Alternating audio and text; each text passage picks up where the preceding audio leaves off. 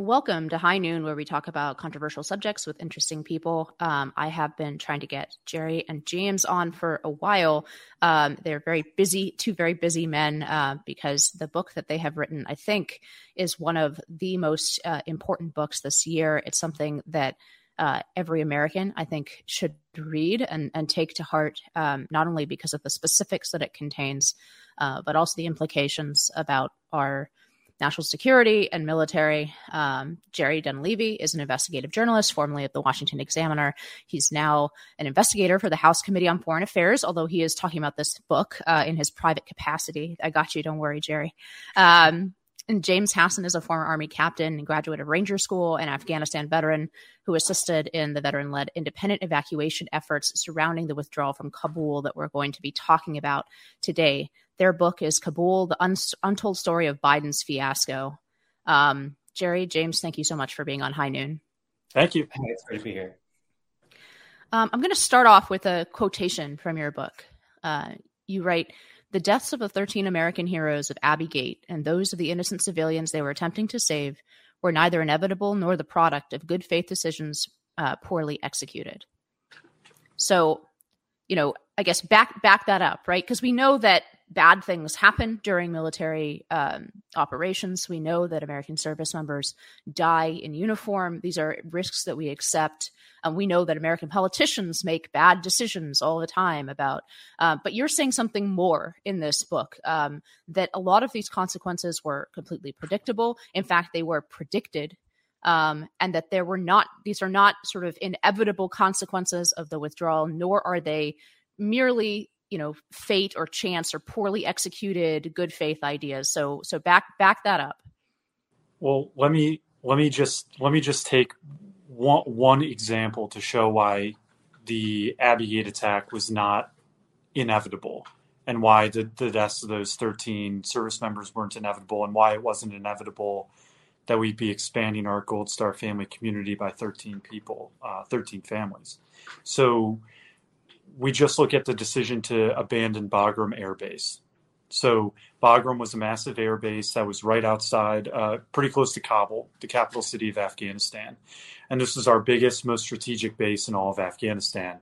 Had numerous runways, would have been a much, much, much smarter place to try to do an evacuation from. And, the House Foreign Affairs Committee received testimony from Command Sergeant Major Jake Smith earlier this year, where he testified that State Department officials came and visited him at Bagram when he was sort of a top leader there and was being tasked with helping shut bases down around Afghanistan. And he told these State Department officials, you cannot do an evacuation through Kabul airport. This is a tiny airport in the middle of a dense city. And by the way, it would be an airport that would soon be completely surrounded by Taliban as they took the entire country.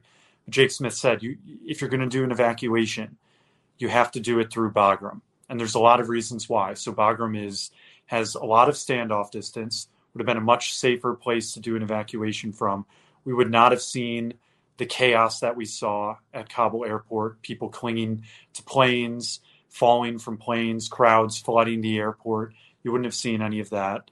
Bagram would have given us the ability to continue to project some of our power across Afghanistan, because when we gave up Bagram, we pretty much gave up our ability to project power in any significant way in Afghanistan. So if we had maintained U.S. air assets there, we would have been able to continue to assist the Afghan army and Afghan Air Force.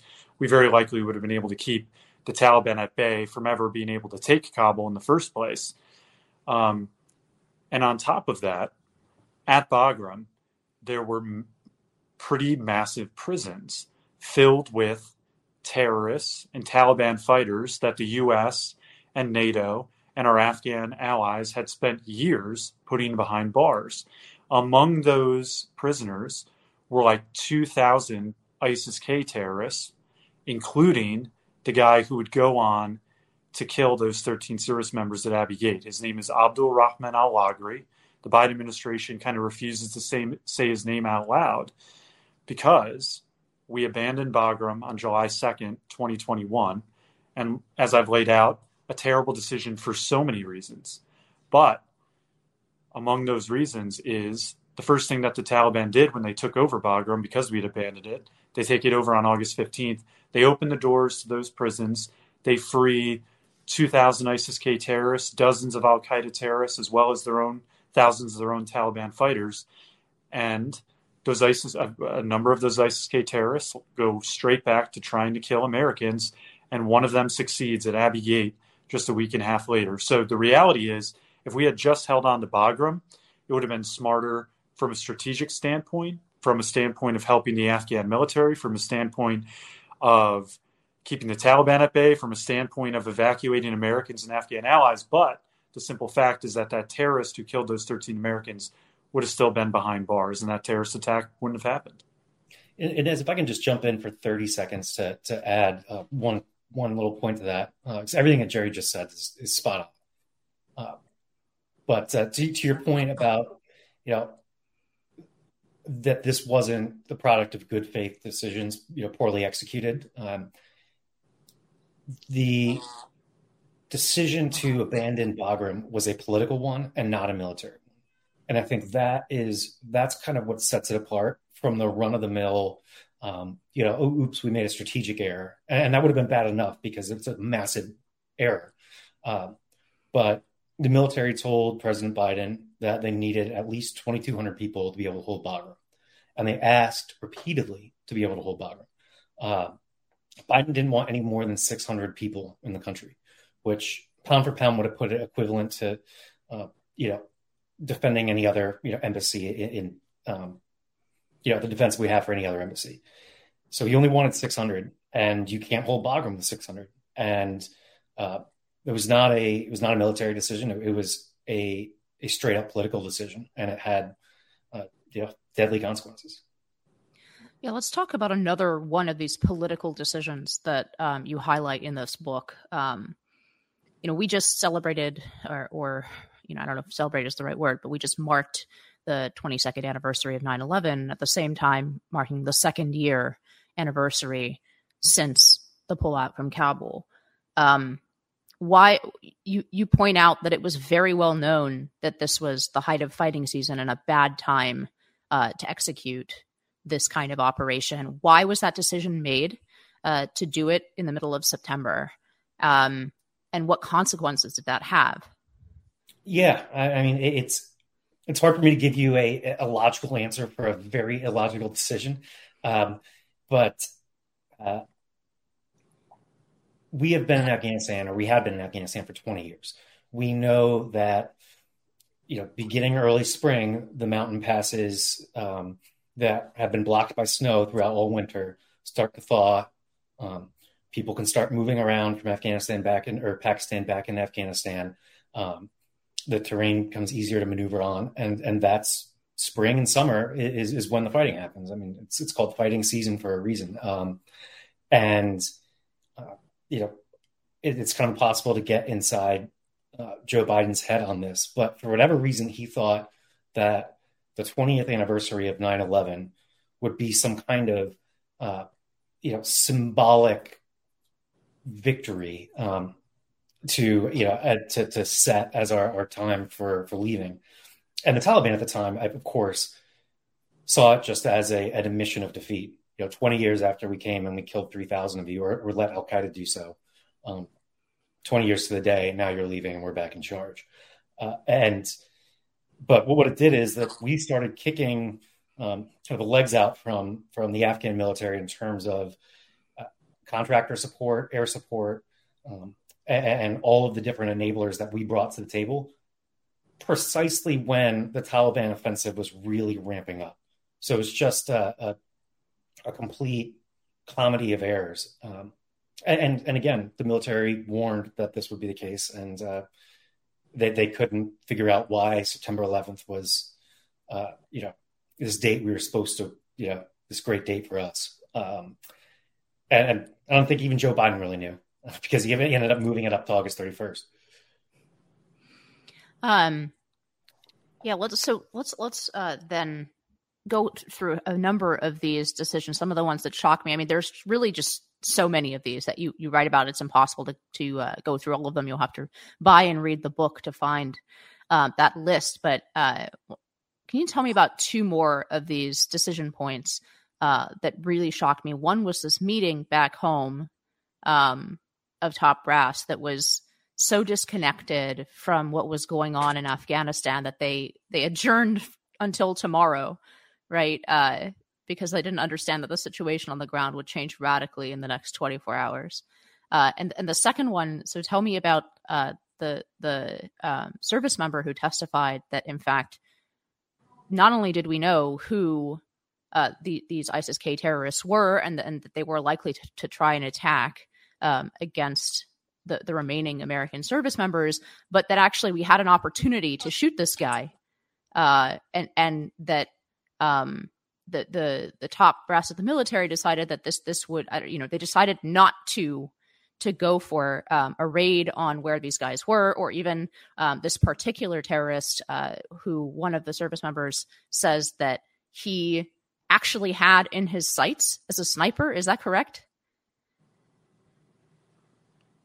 I mean, yeah. So let me take the first piece. So this is this National Security Council interagency meeting on the eve of the Taliban taking over Afghanistan. And so you have a lot of the top members of the Biden administration related to Afghanistan all getting together. And this is right before the Taliban walks into Kabul and takes the capital. Like, this is the day before. And they have not figured out the most basic things. The Biden administration has not. The sorts of things that they should have figured out months before. Things about what's our priority in terms of who to get out. Where are we going to send people when we get them out? These are like called lily pads, or third countries. There was no real plan in place about where we would, once we got someone on a plane at Kabul airport, where are we going to send them? How are we getting Americans out? What about all of the tens of thousands of Afghan allies and SIV, special immigrant visa applicants? They were still putting together the most basic stuff, and decided to get together to meet the next day to continue to finalize things. And by the time the next day rolled around, the Taliban was in charge of Kabul, and those thousands of Americans were stuck behind Taliban lines. Those tens of thousands of Afghan allies were stuck behind Taliban lines. And so this evacuation that was eventually declared wasn't even officially declared until after the Taliban had taken over the capital of Kabul. And so you see the Biden administration's blindness to what was happening on the ground, then put the evacuation, these, military service members who had to go back in and just hold a tiny airport with the Taliban outside the gates. It put the U.S. military and those service members in just this impossible situation where we hadn't even started an evacuation, and now we're starting an evacuation when the Taliban's in charge, and we have to rely on the Taliban to provide security. And that kind of dovetails into some of the other stuff that we found, including the fact that we had to ask, then the U.S. military had to ask the Taliban to search and raid ISIS-K locations in Kabul once the Taliban had taken over and we were doing the evacuation. So while we're doing this evacuation, while we're trying to get thousands of Americans out, tens of thousands of Afghan allies out, and while we have thousands of our Marines and other troops exposed, we're relying on the Taliban to take care of the ISIS-K threat. And what we now know, I think because of our book, the Pentagon has now admitted that, because in our book we write about one such instance where we asked the Taliban to raid an ISIS-K location. The Taliban refused. The Pentagon has now said that there were more than 10 instances where we had to ask the Taliban to take care of a potential ISIS-K threat, and the Taliban would often say no.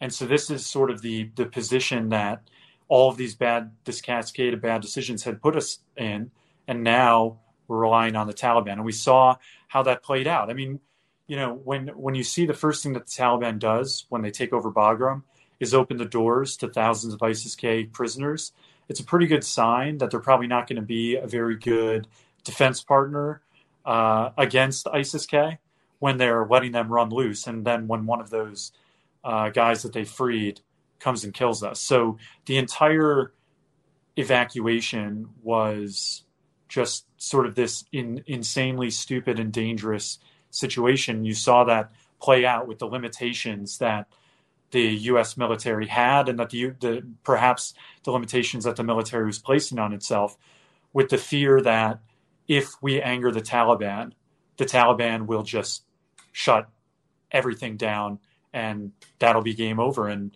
whoever's left behind will be left behind. So that's the situation that President Biden's decisions put us in.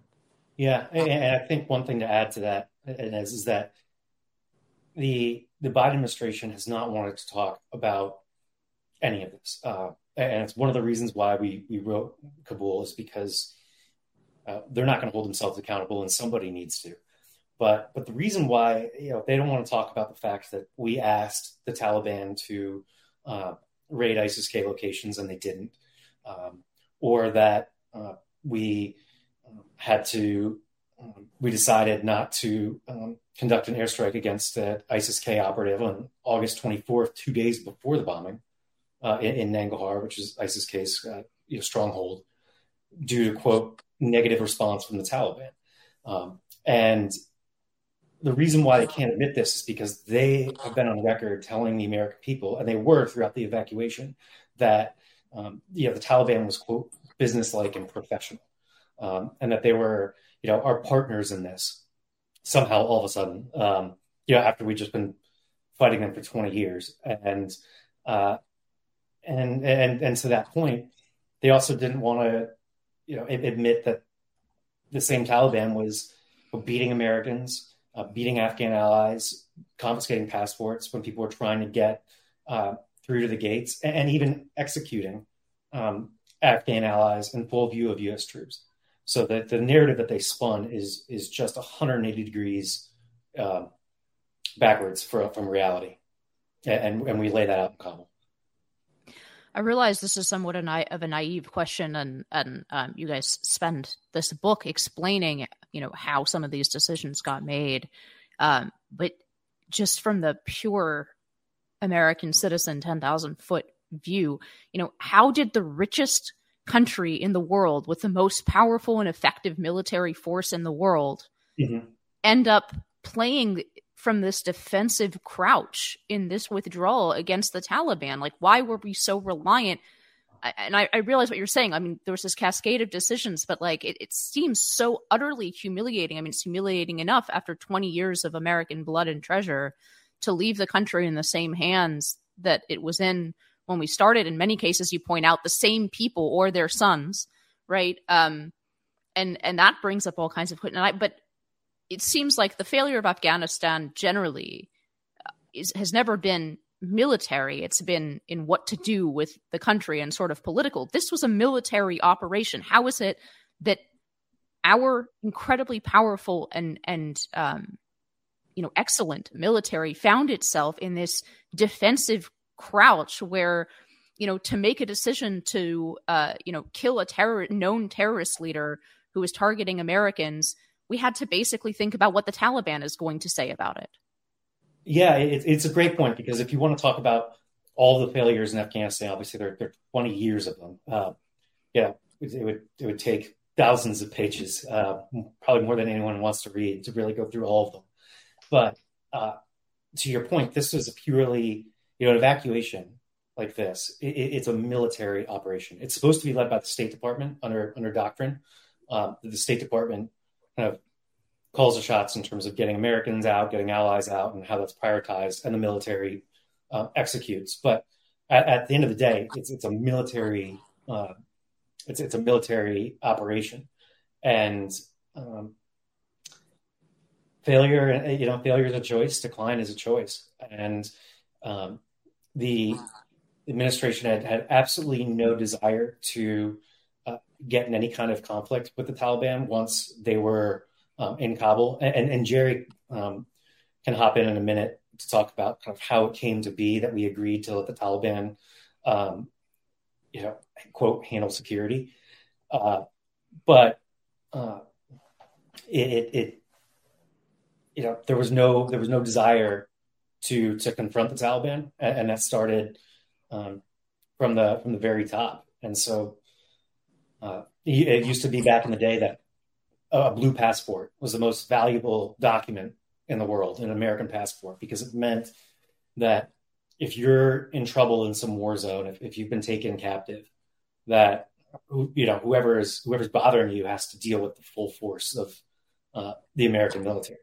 And you see that even in like Navy SEALs killing Somali pirates to rescue a small crew of Americans who were on a shipping vessel.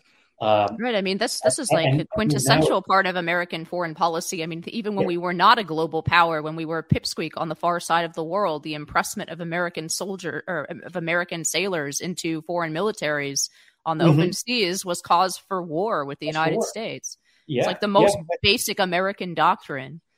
And that's really one of the most damning things about all of this, is that the administration basically took that precedent and ripped it to shreds. And they knew that by August 24th, they knew that they weren't going to get every American out by the 31st. And yet the administration was still telling everyone that they could. But that was it was a knowing decision to leave Americans behind. And I'll let Jerry talk about the specifics, because actually how we came to rely on the Taliban is something that hasn't been discussed enough, in my opinion. Well, all that I'll add is that this idea, this Biden administration plan for Afghanistan, was that they thought that they could, Biden thought, and the State Department thought, that essentially all U.S. troops would be able to exit Afghanistan, despite the Taliban being on the march, but that we'd be able to pull our troops out, but at the same time, we'd be able to maintain our largest embassy in the entire world with, a tiny, tiny, tiny number of troops there to guard it, quote unquote, but certainly not enough to guard it against, a marching army like the Taliban. So this was just hubris. It was this idea that we could, despite all of the warnings that pulling all of U.S. troops and U.S. contractors and U.S. logistics would essentially be the death knell for an already weak Afghan military. The people in the Biden administration thought that we could do all those things, but then still just keep an embassy open and slowly, get an American out here and get a few Afghan allies out there. And it was just total hubris, because as we pulled our troops out and all of our contractors out, the Afghan military, many of them fought and many of them died, by the way, in 2021. But the Afghan military writ large collapsed, and the Taliban took the country. And the Taliban is now in charge of the country and in charge of Kabul. And the United States hasn't done any of the things that we needed to do in terms of getting Americans and Afghan allies out.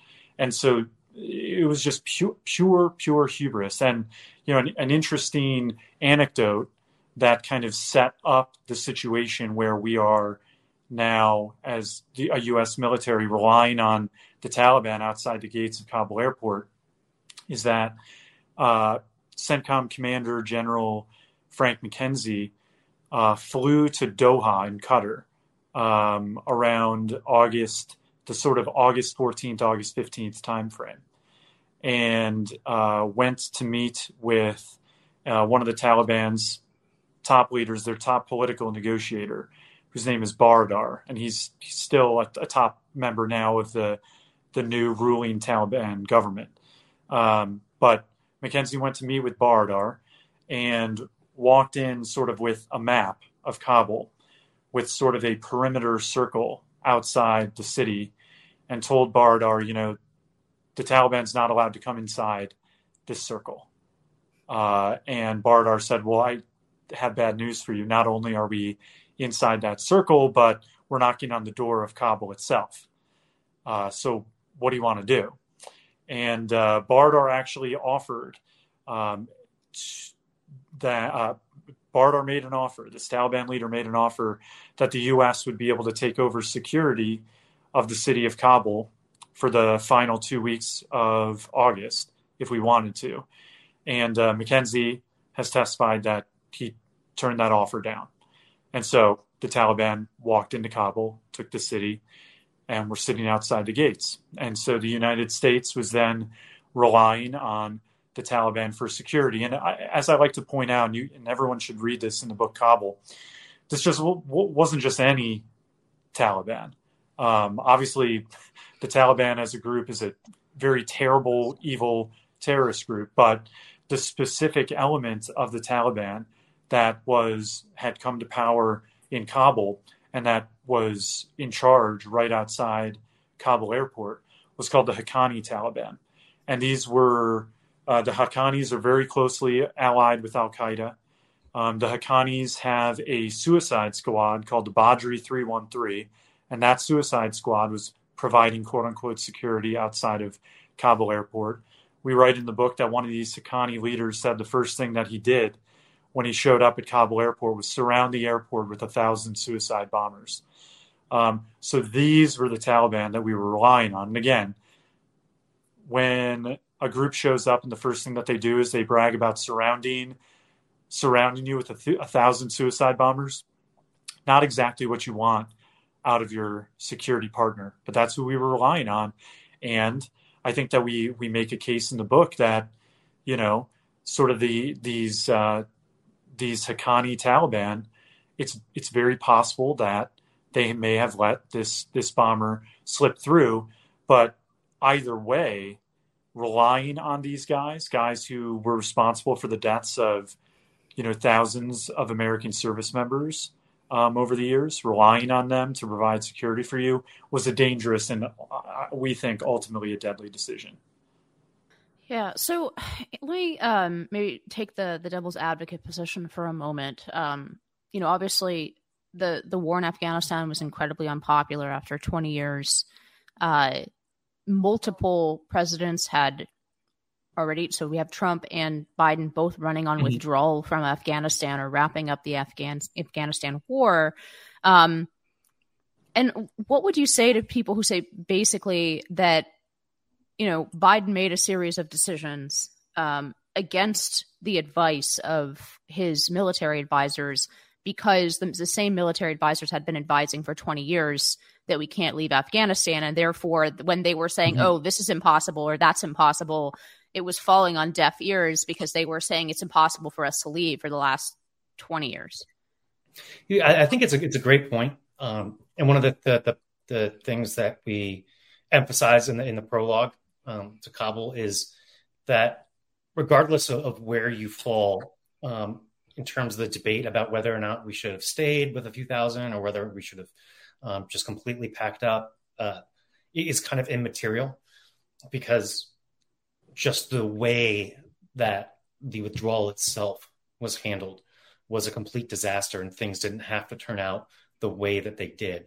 But it is an interesting question about, I mean, there are a lot of generals who kept going in front of Congress for 20 years and kind of, saying success is right around the corner in Afghanistan. And there is a bit of a, a credibility issue at some point. But what they weren't arguing for at that point was, continuing to stay after the decision was made to withdraw and to leave. At that point, it was simply, in our professional military, opinion, based on our expertise, this is the way we have to do it. And if you don't, people are going to get killed. And they didn't do it that way. And lo and behold, unfortunately, people died. So let's move to the part of this that in some way is the most enraging, which is accountability. How many of the people we're discussing, whether it's at the State Department or among the top leaders of the military or any diplomatic, leadership, how many of those people have been fired? Precisely zero. No accountability whatsoever. No one's been fired. No one resigned. I mean, some people have been promoted, right? The only, and I don't call this accountability, but I think that perhaps the only sense of an impact really that's even tangentially related to accountability is that President Biden's approval rating took an incredible hit during the debacle in Afghanistan in August 2021. And I think that it happened because there were some people that were willing to give him the benefit of the doubt. Some people thought that maybe his years and years and decades of experience in Washington, D.C. might make him a competent leader.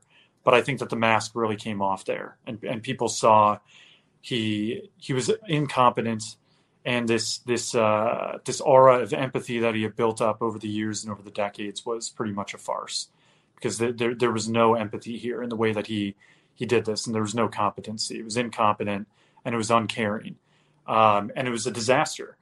And so President Biden took a still lasting hit in his approval rating, and that it might be unrecoverable for him. Perhaps he ekes out a win in 2024, but his approval rating seems to be unrecoverable at this point, and it started because of the debacle in Afghanistan. And all that I would say is that there are efforts to gain accountability. Obviously, the House Foreign Affairs Committee is investigating this in depth, and there needs to be accountability. Part of accountability is getting answers about what happened, so that it can be properly identified, every bad decision that was made, and can be hung around their necks. And it's also important to make sure that this doesn't happen again, because, the fallout from the war in Afghanistan, I don't think that anyone can deny that 2 years later we're living in a more dangerous world. And at least part of it is because of the debacle that happened in Afghanistan. So part of why accountability is important is to make sure that something like this never happens again. To have a 20-year war end in such a debacle and such disaster with the Taliban back in charge and Americans and Afghan allies left behind, it's a dereliction of duty, and it's dangerous, and it can't happen again in the future. Like we can't afford it. So let's name names here. Who needs to be called before Congress and humiliated in front of the entire nation? I mean, as a point about accountability, it's just like the perfect illustration of why this is so hard to swallow. As far as I know, and I don't think you guys mentioned him. If you did, I missed it in this book, because he wasn't directly related to a lot of what you were writing about.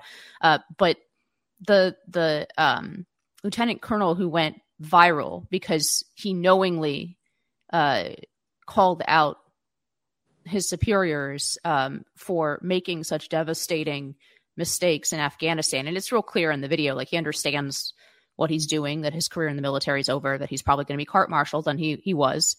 This is Lieutenant Colonel Scheller. Okay. As far as I know, he's still the only person who's been court-martialed or suffered any consequences as a result of this debacle in Afghanistan. And none of the people who made decisions that actually killed people, and as you write here convincingly in a totally unnecessary way, have suffered at all for that. So what's the list of people who need to be essentially brought before the American people and made to answer for the decisions that they've made here? Yeah, I think obviously if you're the commander-in-chief, the buck stops there, but that goes without saying. But I would say particularly Secretary of Defense Austin and Secretary of State Blinken have a lot to answer for. Austin at one point bragged early on during the process that he didn't think that anybody knew more about how to conduct a retrograde and get American troops and people and equipment out of the country better than he did. And obviously the results speak for themselves. But Secretary Blinken as well. I mean, the State Department failed just from top to bottom, and we laid that out very convincingly in Kabul. And he was warned as well. I mean, we talk about this in our book Kabul as well, that Blinken was warned in July that this was coming down the pipeline, and he ignored those warnings as well. And he's never provided a satisfactory answer for that, and nobody has. What do you think, Jerry? Yeah, I mean, I think that's absolutely right. Secretary Blinken has a lot to answer for because of the failures at the State Department, as does Secretary Austin because of the failures with the Pentagon. There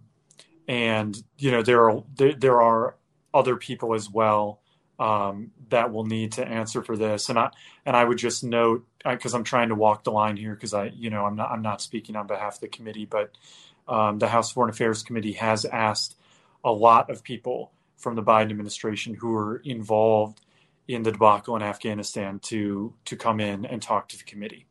And so that's going to be an important part of achieving accountability and getting answers. And all that I would add is that, we kind of lay this out in the book. I think that oftentimes questions get raised about President Biden's age and his fitness for office. And I think a lot of the time, those are extremely fair questions to raise, whether his age is really degrading his ability to handle the job of commander-in-chief and whether he is truly making all of the decisions in the Biden White House. But when it comes to Afghanistan and it comes to the debacle in 2021, the conditionless withdrawal and the disastrous evacuation, this was President Biden top to bottom. This was being driven by him. This was his decision. And it was his choice. And he was the one that picked the 20th anniversary of 9/11. He was the one that wouldn't listen to anyone around him. He's the one that ignored Republicans and even some Democrats in Congress who told him that this is going to end in disaster. I mean, this is, in terms of foreign policy decisions that President Biden has made, this one has his fingerprints on it more than anything else. This was his decision, and this disaster is ultimately on him. Yeah, and you bring up some history I didn't know, that Joe Biden, one of the ways he first made his bones in Congress was by being vociferously opposed to taking care of our allies after the fall of Saigon in Vietnam. So this is not a new kind of position. I want to ask you guys a really difficult question, and I'm going to be very careful with how I'm asking it, because of course I don't want to imply that, and if anything, this book is full of stories of incredible heroism and competency from people who are essentially handed an impossible job. But the part that I want to ask you about is, how do people feel about the sense of dishonor in this job? Because it's a very different thing. You're writing about, U.S. troops having to stand by while, allies were executed in front of them, having to rely on the Taliban. I mean, there's this is like a different kind of thing to deal with psychologically than, the already difficult facts of war, of losing your friends or watching your friends die. Like they were put in a position where they could not behave naturally or correctly. How are people dealing with that? Because it seems to me like the biggest betrayal of the people above them is to put them in those kinds of positions. I'm glad you asked. We spent a lot of time talking to a lot of the Marines and the soldiers who were at the gates, and a lot of them, a lot of the people at the gates were these 18, 19, 20-year-old junior enlisted soldiers and Marines.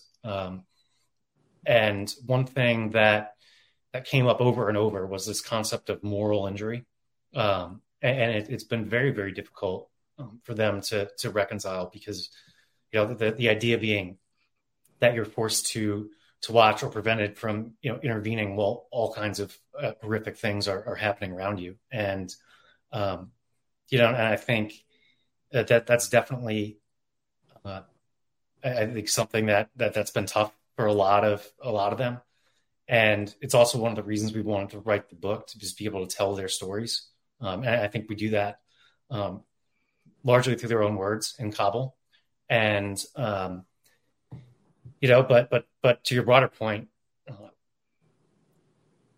what was the position that they were placed in was incredibly immoral and unjust. And, they performed heroically, but they never should have been there in that position in the first place. I don't know if you want to add anything, Jerry. I mean, I've talked to a good number of the Marines who were on the ground, including a bunch of them who were at Abbey Gate. And yeah, I mean, this was an impossible situation. They were set up to fail. They were set up to fail by primarily by President Biden, their commander in chief. They were set up to fail. But within this disastrous, impossible situation they were put in, I don't want people to lose sight of the fact that these service members did help get out thousands of Americans, many thousands of Americans. Now, look, that a lot of Americans were also left behind, but that's not on the service members. That is on the political decision making in D.C.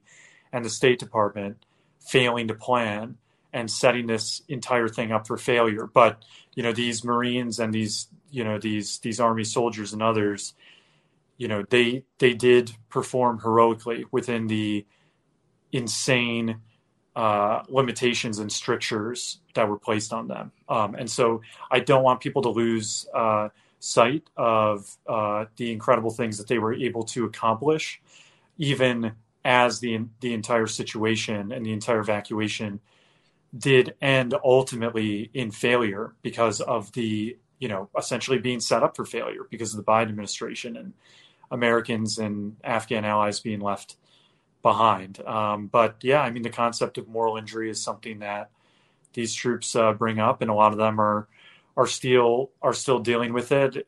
We hope that the book is cathartic in some ways, and some of these Marines have they have groups, they talk to each other, they're talking through this stuff and dealing with it. And there's a group called Operation Allies Refuge Foundation that's doing very good work with veterans of the Kabul airport evacuation, with bringing those guys together to tell their stories. So, but it's important, it's important to us that we were able to tell some of those stories in our book and, encourage people to give it a read.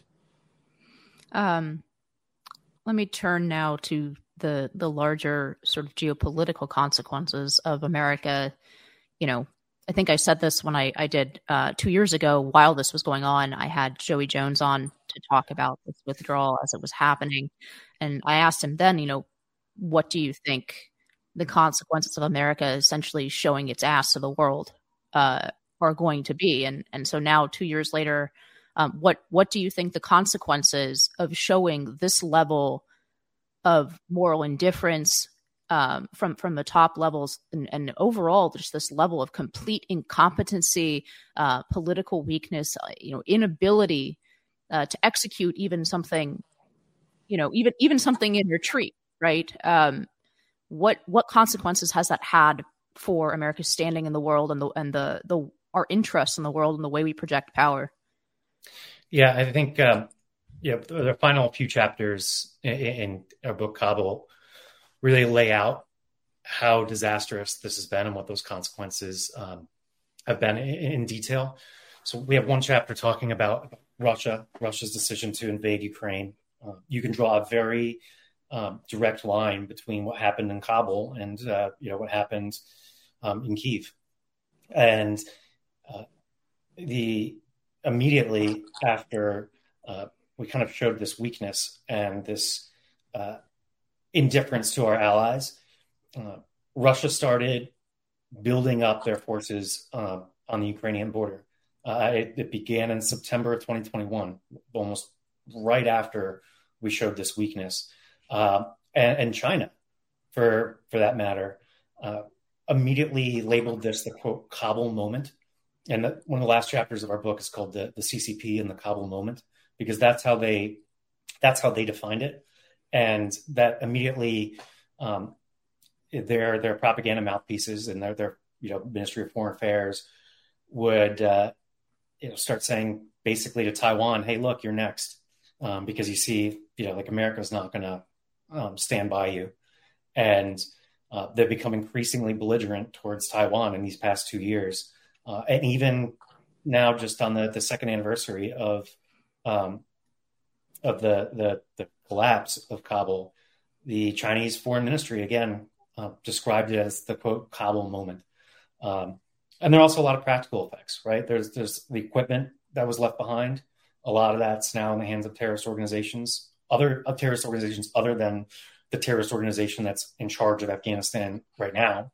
And also Iran was, and other countries, other adversaries have been, trying to recruit and debrief